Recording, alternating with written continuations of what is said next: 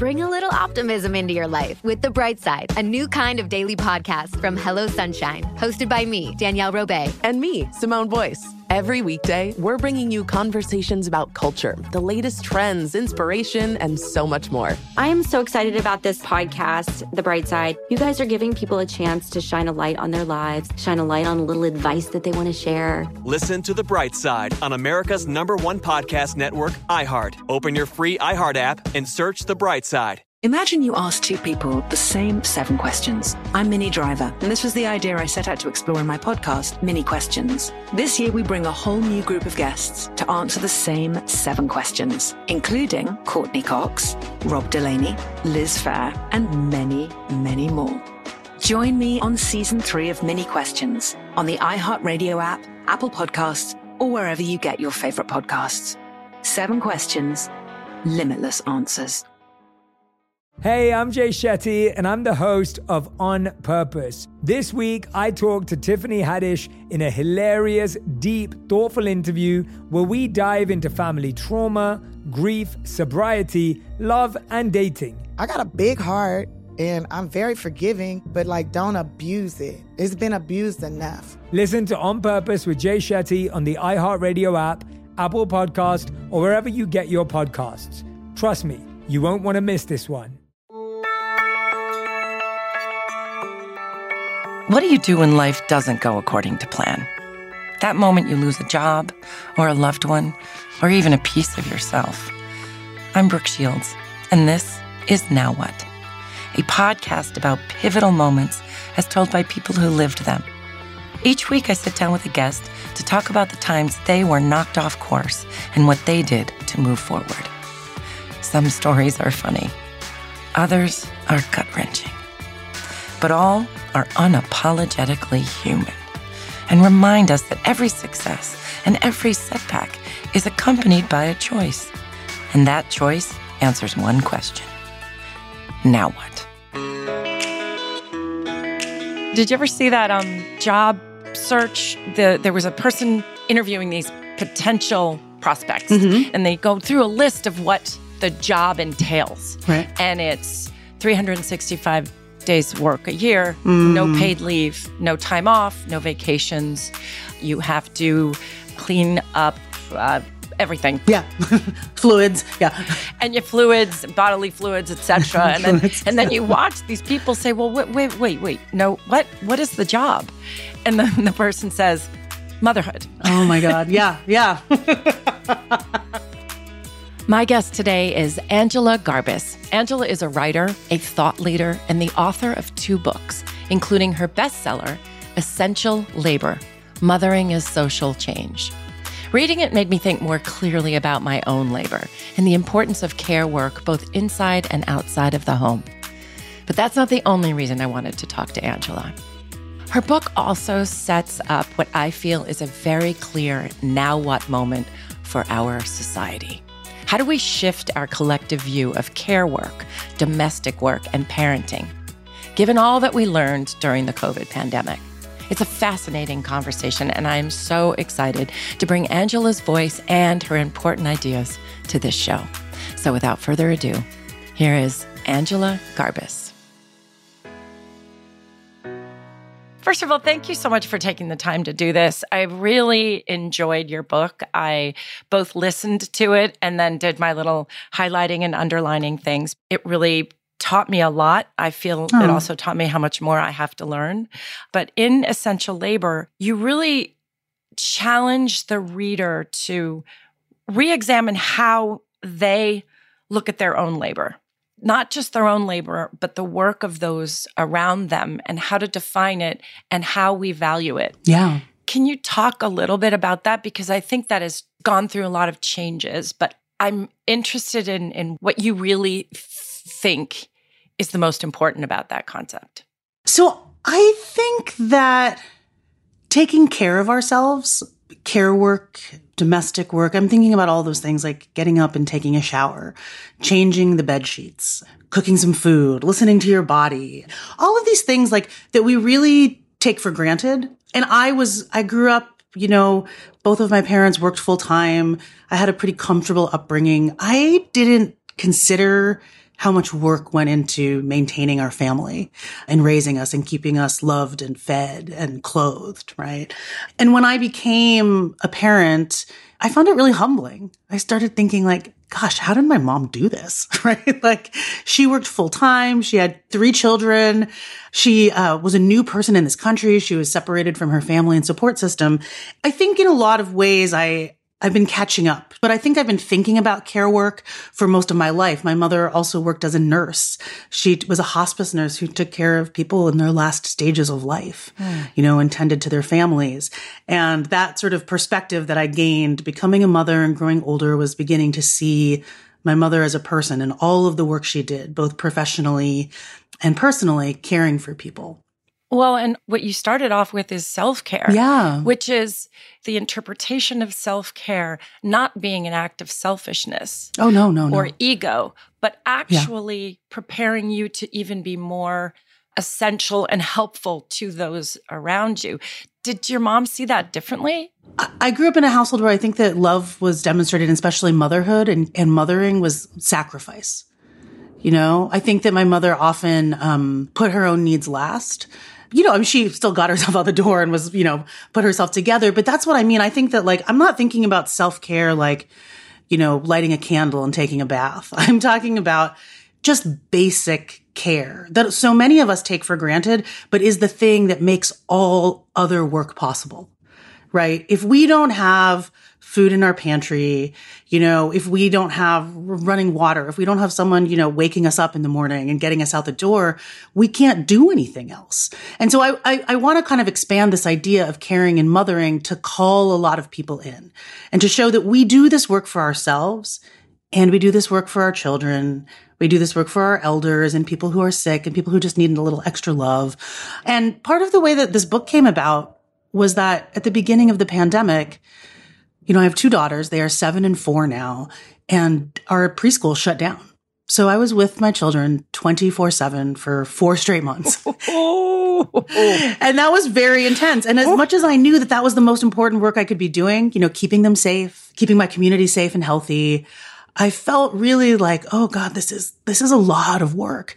And this was a time in the pandemic when we were talking about essential workers, right? We were talking about healthcare workers. We were talking about sanitation workers and teachers. And I believe all of those people are essential workers, but I couldn't get around the idea. I just kept feeling like, what about me? What about parents? What about mothers? Like we are all working 24/7. We are working around the clock professionally, taking care of our kids. And it feels pretty damn essential what we're doing. And why aren't we talking about us this way? I had a single mom. I always thought that I'd be a single mom for some reason. And what's so strange is what I discovered during the pandemic was that I really thought that it was going to instantly be shared and equal. Yeah.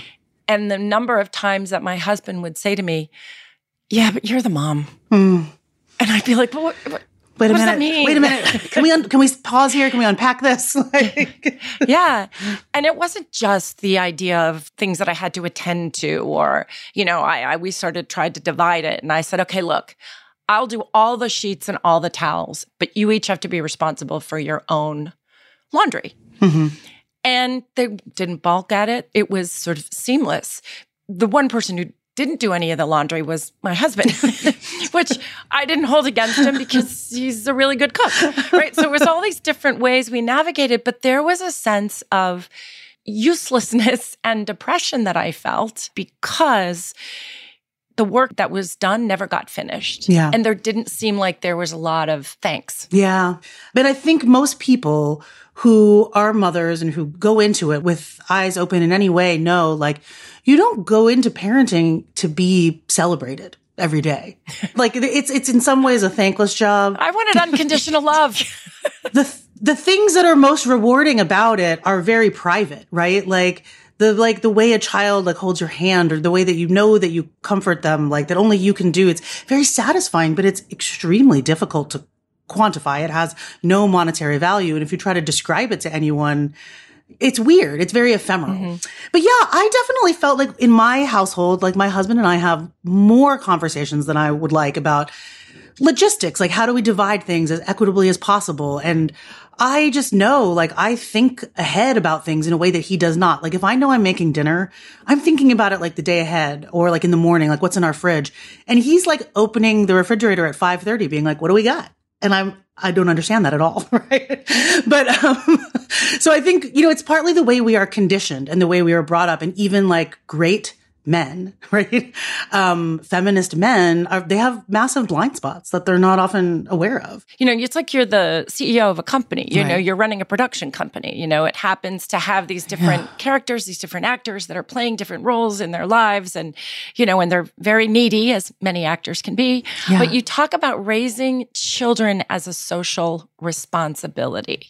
Yeah. One that requires robust community support. But in America, that is not necessarily the way we're taught or the way we are organized as a society. Yes. Can you talk a little bit about that? Yeah. So the primary way that we organize family and kin in America is the nuclear family. We hear about this, right? It's like a mom and a dad and like 2.4 kids or something, right? Like based on the data. And it's a very distinct American modern way. Like the nuclear family has not been around really for that long. It's been maybe around for like a century, maybe less than that. And if you were to sort of like zoom out, the way people have lived all around the world for centuries is more communally.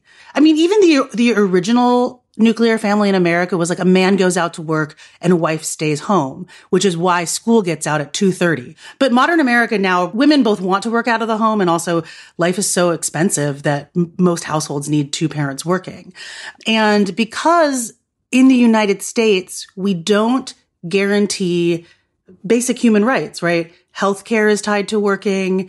We don't guarantee housing. We don't guarantee family leave. We don't guarantee education. So we all have to work, and we're all left feeling like these are my individual problems to solve. Where I believe that, you and I are here not because one person raised us. We're here because a group of people raised us, right? Like there were babysitters, there were nannies, there were teachers, there were mentors, right? The future of our existence as people and the continuation of America relies on having a next generation of both, consumers and workers and just people. Hey, I'm Jay Shetty, and I'm the host of On Purpose. On Purpose's mission is to create impactful conversations to help you become happier, healthier, and more healed. This week, I talked to Tiffany Haddish in a hilarious, deep, thoughtful interview where we dive into family trauma, grief, sobriety, love, and dating. You'll be laughing, crying, and have so many impactful takeaways after this interview. I had this homie lover friend for a long time. He's very disrespectful to me, very kind of messed up to me. But in my mind, we could get married. We had the most beautiful babies. He handsome, I'm pretty. Like, it would be so cool. He's smart and intellectual. I'm kind of smart, I think. Like, it would be fun. We have the best conversations. Like, we have fun, but then he would treat me like crap. Listen to On Purpose with Jay Shetty on the iHeartRadio app, Apple Podcast, or wherever you get your podcasts. Trust me, you won't want to miss this one. Imagine you ask two people the same exact set of 7 questions. I'm Minnie Driver, and this was the idea I set out to explore in my podcast, Mini Questions. This year, we bring a whole new group of guests to answer the same 7 questions, including actress and star of the mega-hit sitcom Friends, Courtney Cox. You can't go around it, so you just go through it. This is a roadblock. It's going to catch you down the road. Go through it. Deal with it. Comedian, writer, and star of the series Catastrophe, Rob Delaney. I shouldn't feel guilty about my son's death. He died of a brain tumor. It's part of what happens when your kid dies. Intellectually, you'll understand that it's not your fault, but you'll still feel guilty. Alt-rock icon, Liz Phair. That personal disaster wrote Guyville. So everything comes out of a dead end. And many, many more. Join me on Season 3 of Mini Questions on the iHeartRadio app, Apple Podcasts, or wherever you get your favorite podcasts. 7 questions, limitless answers.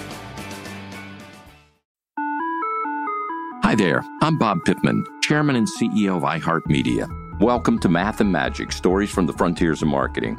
This week, I'm talking to acclaimed musician and entrepreneur, Mr. Worldwide himself, Pitbull. A lot of artists in general, people that are very creative, sometimes tend to overthink. That's one of my number one rules. Don't ever overthink. You can think ahead, but don't overthink. And what I mean by that is when they start to write a record, they're like, oh, that's not the line. Oh, that's not this. Oh, it's not that. And everybody has a creative process. I'm not knocking it. For me, I just let it flow. In these exciting times, we're looking to the math, the strategy and analytics, and the magic, the creative spark, more than ever. Listen to Math and Magic on our very own iHeartRadio app, Apple Podcast, or wherever you get your podcasts. I'm really curious because why is this the right time for our society to start rethinking the definition of labor as essential, and how do we go about attaining that and redefining it? So the care crisis, as we've all seen it. So when schools and daycares and preschools shut down, we were lost, right? Like there are 2 million less women in the professional workforce right now than there were at the start of the pandemic. What do we lose, do you think, when women disappear? I mean, I think every parent is a working parent, whether they work outside of the home or not. But women's participation in the professional workforce outside of the home directly impacts our involvement in public life. It makes me sad to think about what we've lost. We've lost their art. We've lost their policy ideas. We've lost their research contributions, right? We've lost just women engaging in discourse about what we need to be doing. And those are the things that we're missing. The reason why we don't have, childcare and family leave is because the majority of people who represent us in government are old white men, right? And so I think about how we've never had a president who knows why it's important to have like a maternity leave policy or a family leave policy. Well, it used to be frowned upon. It was like, oh, are you going to be able to do your job if you have a baby? Mm-hmm. If you become a mother, yeah, is that going to ruin everything that you are as a business person? Yeah, and we've seen now that it doesn't mean that. Some women are able to have both of those things. I don't think it's possible to have it all. If you're having it all, it means you're figuring out how to do it all. And this is one thing that was exposed in the pandemic, right? So even people, and I am lucky enough to count myself among them, I can outsource some of my childcare, right, to preschool teachers or to a babysitter, right? The care crisis existed before the pandemic. It's just that some of us felt it more than others. In the pandemic, when, as I said, all of these mothers were dropping out of the workforce because they could not do professional work and domestic work and also, manage online school. We saw there was a wave of articles where people were like, women are not okay. America doesn't have a social safety net. It has mothers. And even mothers who say are like the CEO of a company, when their nannies couldn't show up or their babysitters couldn't show up or their house cleaners couldn't show up, they were all like, wait a second. I've done everything. I've leaned in, and yet it all comes down to me. And I think this is the opportunity to see that we hide this work, this domestic labor, right? And we don't pay people very well. People who do domestic labor are 3 times as likely to live in poverty as people who do any other job. But now is the time to say, I saw this, this was exposed. The sort of, the way we've structured American life is not actually sustainable. Well, and like you said before, this show is about pivotal moments and our now what moments. And I think that this is a very, very strong moment. But I also think that there's something that you touch upon, but I'd love to hear a little bit more about it, is the guilt around not being a stay-at-home mom. I remember getting really depressed right after I had my first child. And part of it was because I wanted to have a child so, so terribly, and it was difficult for me. But then I felt flattened. Yeah. Because was I only supposed to be a mother at that point? And that was never, I wasn't prepared for that. Yeah. Because I wasn't all of who I am. Yeah. In that moment. Yeah. And it really took a long time to find a version of balance, which I don't ever really think it feels balanced. I think of it more as you're juggling, right?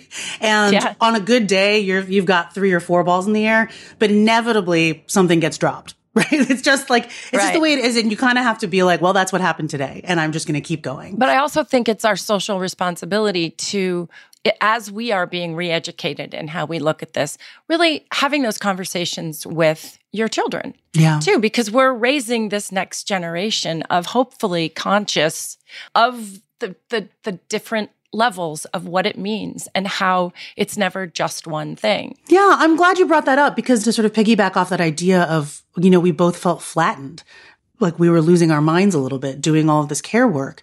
Part of the reason why I wrote this book is to remind myself that yes, like parenting oftentimes is drudgery. It's repetitive work and it's hard. It's a real slog day in and day out, but it does have tremendous power and meaning.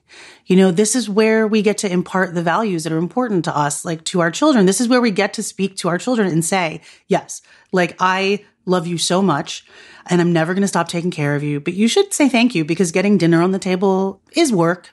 Right? Yeah. And like, yes, I love you and I want to spend time with you. But if mama doesn't have time to go work, like to perform, to, like be on set, or for me, like to sit in front of my computer and think and write, then I don't feel like my whole self and I can't show up for you. And those are conversations that my parents didn't have with me. Right. And I think women of previous generations we're not able to be their whole selves in the way that we are. And it's still work to do it. Like I sort of fight to take up space and say that I'm allowed to have all of these things. But this is a real opportunity so that our daughters and our children, it's a little less hard for them.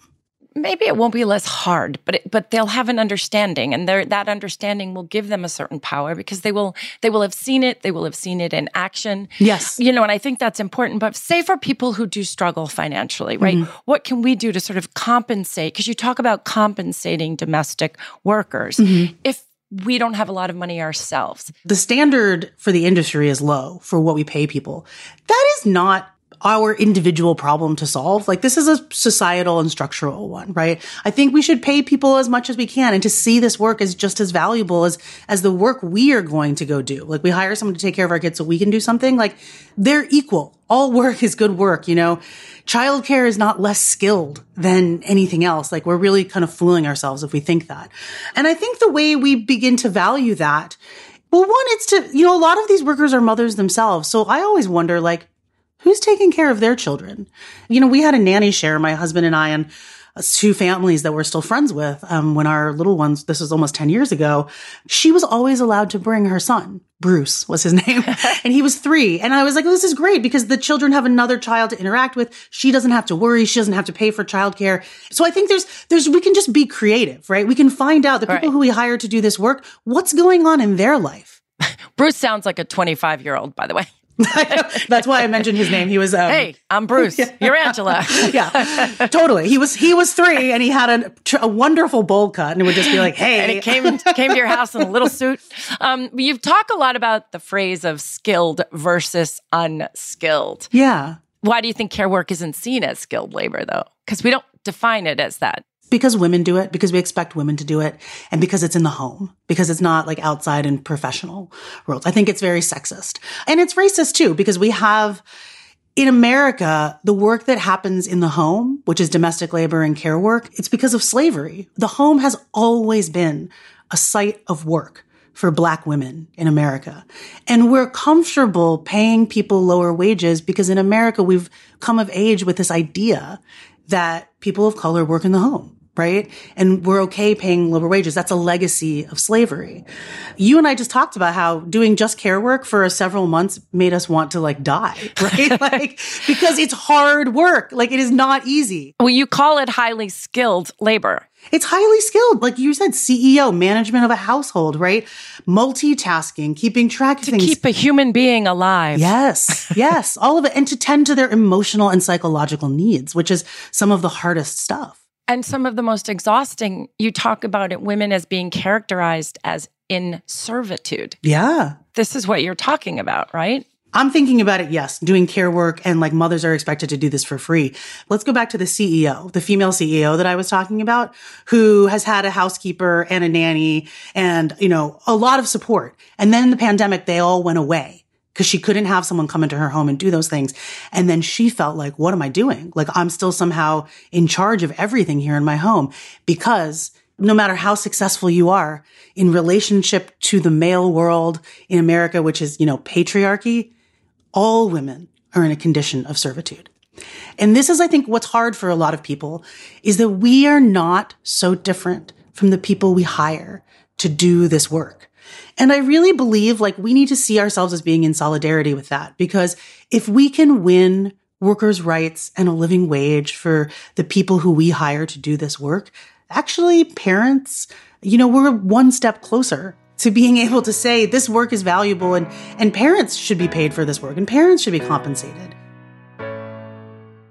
Hey, I'm Jay Shetty, and I'm the host of On Purpose. On Purpose's mission is to create impactful conversations to help you become happier, healthier, and more healed. This week, I talked to Tiffany Haddish in a hilarious, deep, thoughtful interview where we dive into family trauma, grief, sobriety, love, and dating. You'll be laughing, crying, and have so many impactful takeaways after this interview. I had this homie lover friend for a long time. He's very disrespectful to me, very kind of messed up to me. But in my mind, we could get married. We have the most beautiful babies. He handsome. I'm pretty. It would be so cool. He's smart and intellectual. I'm kind of smart, I think. It would be fun. We have the best conversations. We have fun, but then he would treat me like crap. Listen to On Purpose with Jay Shetty on the iHeartRadio app, Apple Podcast, or wherever you get your podcasts. Trust me, you won't want to miss this one. Imagine you ask two people the same exact set of 7 questions. I'm Minnie Driver, and this was the idea I set out to explore in my podcast, Mini Questions. This year, we bring a whole new group of guests to answer the same 7 questions, including actress and star of the mega hit sitcom Friends, Courtney Cox. You can't go around it, so you just go through it. This is a roadblock. It's going to catch you down the road. Go through it. Deal with it. Comedian, writer, and star of the series Catastrophe, Rob Delaney. I shouldn't feel guilty about my son's death. He died of a brain tumor. It's part of what happens when your kid dies. Intellectually, you'll understand that it's not your fault, but you'll still feel guilty. Alt-rock icon, Liz Phair. That personal disaster wrote Guyville. So everything comes out of a dead end. And many, many more. Join me on Season 3 of Mini Questions on the iHeartRadio app, Apple Podcasts, or wherever you get your favorite podcasts. 7 questions, limitless answers. Hi there, I'm Bob Pittman, Chairman and CEO of iHeartMedia. Welcome to Math and Magic, Stories from the Frontiers of Marketing. This week, I'm talking to acclaimed musician and entrepreneur, Mr. Worldwide himself, Pitbull. A lot of artists in general, people that are very creative, sometimes tend to overthink. That's one of my number 1 rules. Don't ever overthink. You can think ahead, but don't overthink. And what I mean by that is when they start to write a record, they're like, oh, that's not the line. Oh, that's not this. Oh, it's not that. And everybody has a creative process. I'm not knocking it. For me, I just let it flow. In these exciting times, we're looking to the math, the strategy and analytics, and the magic, the creative spark, more than ever. Listen to Math and Magic on our very own iHeartRadio app, Apple Podcast, or wherever you get your podcasts.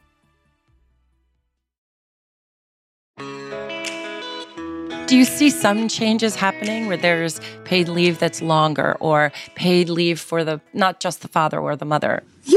I think now we don't think of it as just maternity leave. We talk about it as family leave. Right. And that fathers should take that. And we also talk about it in terms of it's not just about someone giving birth to a child. It's if you're adopting, if you're welcoming a foster child into your home, if your mother gets sick and you need to take care of them, it's elder care.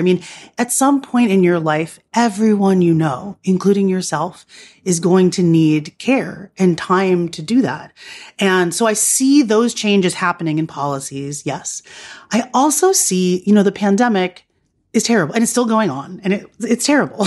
But there's something that gives me hope, which is that, I formed a pod with another family. We heard about mutual aid. We heard about community kitchens and community refrigerators and little free libraries. And to me, all of that was people saying, I can't do this by myself. I need help. And people stepping in and saying, I can't do this by myself either. And I want to help you. How can we help each other? And so what I see all around me are people have been doing that for the last 2 years. And I don't want that to go away. as you said, like this is a pivotal moment. It's a once in a generation moment. If I absolutely believe that. Yes. And it's time to invest in the people who mother, not who are mothers of children, but who caretake. Yes. And my mom, she used to say to me, she'd say, don't kid yourself. She said, blood is not thicker than water. And I used to think like, well, that's terrible. And and yet we relied so much on her friends. Yeah. And we have that a lot in our family with our girls. And I watch their different relationships with these people in our lives. I watch their different relationships with other friends' mothers. And instead of getting jealous and say, well, why don't you talk to me about that stuff? I'm your mother. I realize that there are some of their children that come to me and confide in me. Yeah. And it's not a problem. Like I don't run back to the mom and, but I watch myself be a different voice in their life, a non-judgmental voice that wants to help them. And doesn't that feel great? Doesn't that feel great to do that for other people? Well, it is so lovely. It's interesting is because I used to be really hung up on the fact that I was sort of bohemian and, I don't have a meal on the table. And, and then when I thought I couldn't have children, I thought, what am I? Who am I? That's all I ever wanted to be. And this sort of identity that was tied into being able to provide a child to the world, procreation, And I realized after having 2 children and seeing other people's children, that there were so many other ways that I could contribute, that I didn't have a little apron on and have a perfect meal or bake gorgeous cookies or whatever, because those were all the things I grew up thinking were valuable when couldn't have been farther. It's just not reality. And especially now, like we look different. Our lives look different. Society has changed, right? And we need, like, I love this. I want my daughters to have someone like you, like who I can't be everything to them. And that again goes back to that social responsibility, like one parent is not enough. 2 parents is not enough, right? Like we need like in-laws, aunties, like I said, that chosen family. Like you don't have to have a desire for children. You don't have to particularly like children. I think it's great if you don't. I don't like a lot of other people's children because I don't always like mine. But it's so nice to be able to, you can still have meaningful relationships, right? With younger people, with older people, right? With your peers. Like that's just being human. And that's just that care. I'm curious to see what your mother thinks of these sort of new ideas, just because that was an interesting piece in the way your mother grew up and the rules that she had with regards to being the mother in the household. Yeah. I mean, my mother grew up in the Philippines and it's a very different culture. She felt, women are expected to, really run the household and to, it's almost like you serve at the pleasure of your husband kind of a thing. And a lot of what she was taught was about sacrifice and making herself small and her own desires, like took a back seat to everyone else's.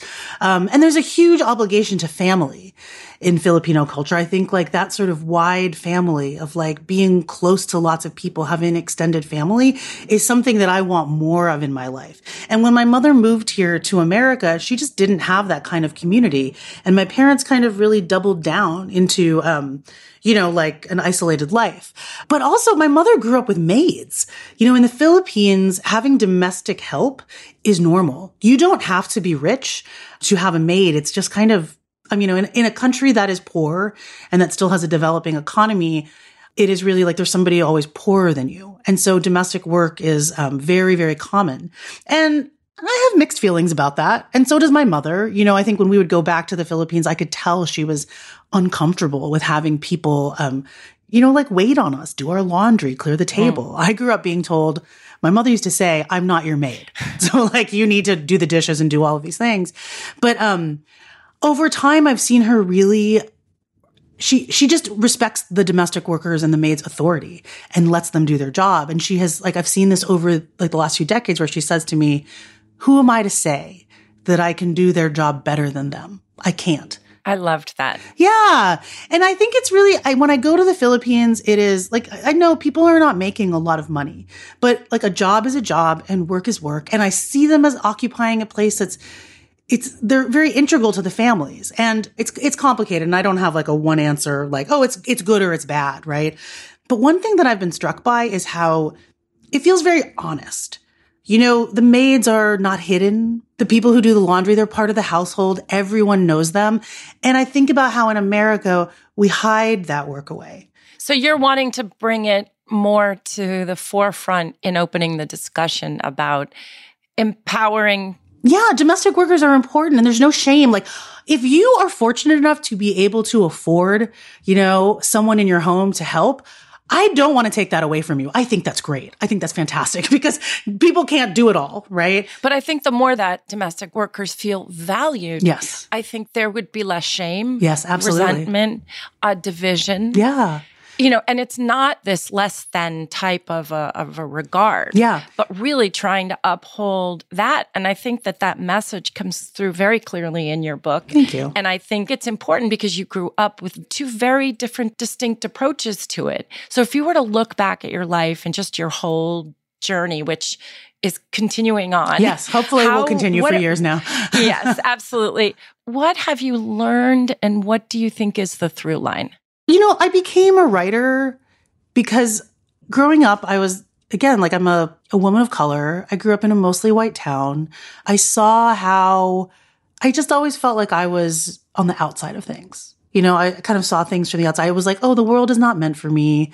My food is different from whatever normal food is. And I think this idea of normal is something that I've always butted up against and felt like, why am I not included in that? Like, why is my family, who is so wonderful and we're great, and I love our food more than like pizza. I'd rather eat Filipino food. And I've always been sort of wrestling with this, like, why is it that I know we are important and we matter, but I feel like to the outside world, outside of our home, we don't. And I think I became a writer in a lot of ways to write myself into the story. And so a lot of my work, like from a young age and what I do now, is to insist that everyone's story matters, right? And there's a place for everyone, and everyone is valuable, and we are equal. We have more in common than we do not. I also think that what you encapsulate is this idea that when you say you're writing yourself into the story, you are making yourself visible, and you're making yourself not necessarily loud in an angry way, but heard. Yes. Heard and seen. And that, with books like yours, I think the dialogue and the rhetoric around it and the narrative itself is changing for the good. It may take a while, but yeah, again, like we started, we're works in progress. Yes. No, I love that. Thank you. I feel really hopeful too. And I think about how, you know, change is slow, sometimes frustratingly so. Right. And so is growth. Yeah. And I feel like we're just on that journey. But I share that same hope, and I sense that. I know it from talking to people. And I'm so happy I feel really honored to be part of moving that conversation along.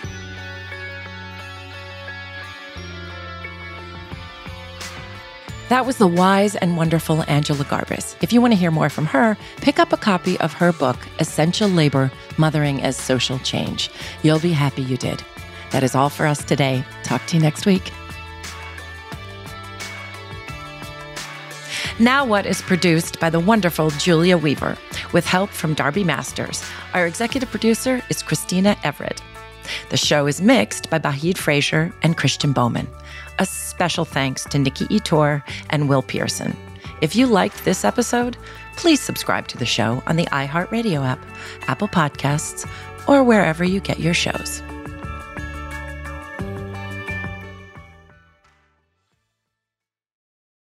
Bring a little optimism into your life with The Bright Side, a new kind of daily podcast from Hello Sunshine, hosted by me, Danielle Robay. And me, Simone Boyce. Every weekday, we're bringing you conversations about culture, the latest trends, inspiration, and so much more. I am so excited about this podcast, The Bright Side. You guys are giving people a chance to shine a light on their lives, shine a light on a little advice that they want to share. Listen to The Bright Side on America's #1 podcast network, iHeart. Open your free iHeart app and search The Bright Side. Imagine you ask two people the same 7 questions. I'm Minnie Driver, and this was the idea I set out to explore in my podcast, Mini Questions. This year, we bring a whole new group of guests to answer the same 7 questions, including Courtney Cox, Rob Delaney, Liz Phair, and many, many more.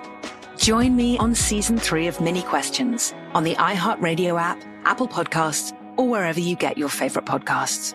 7 questions, limitless answers.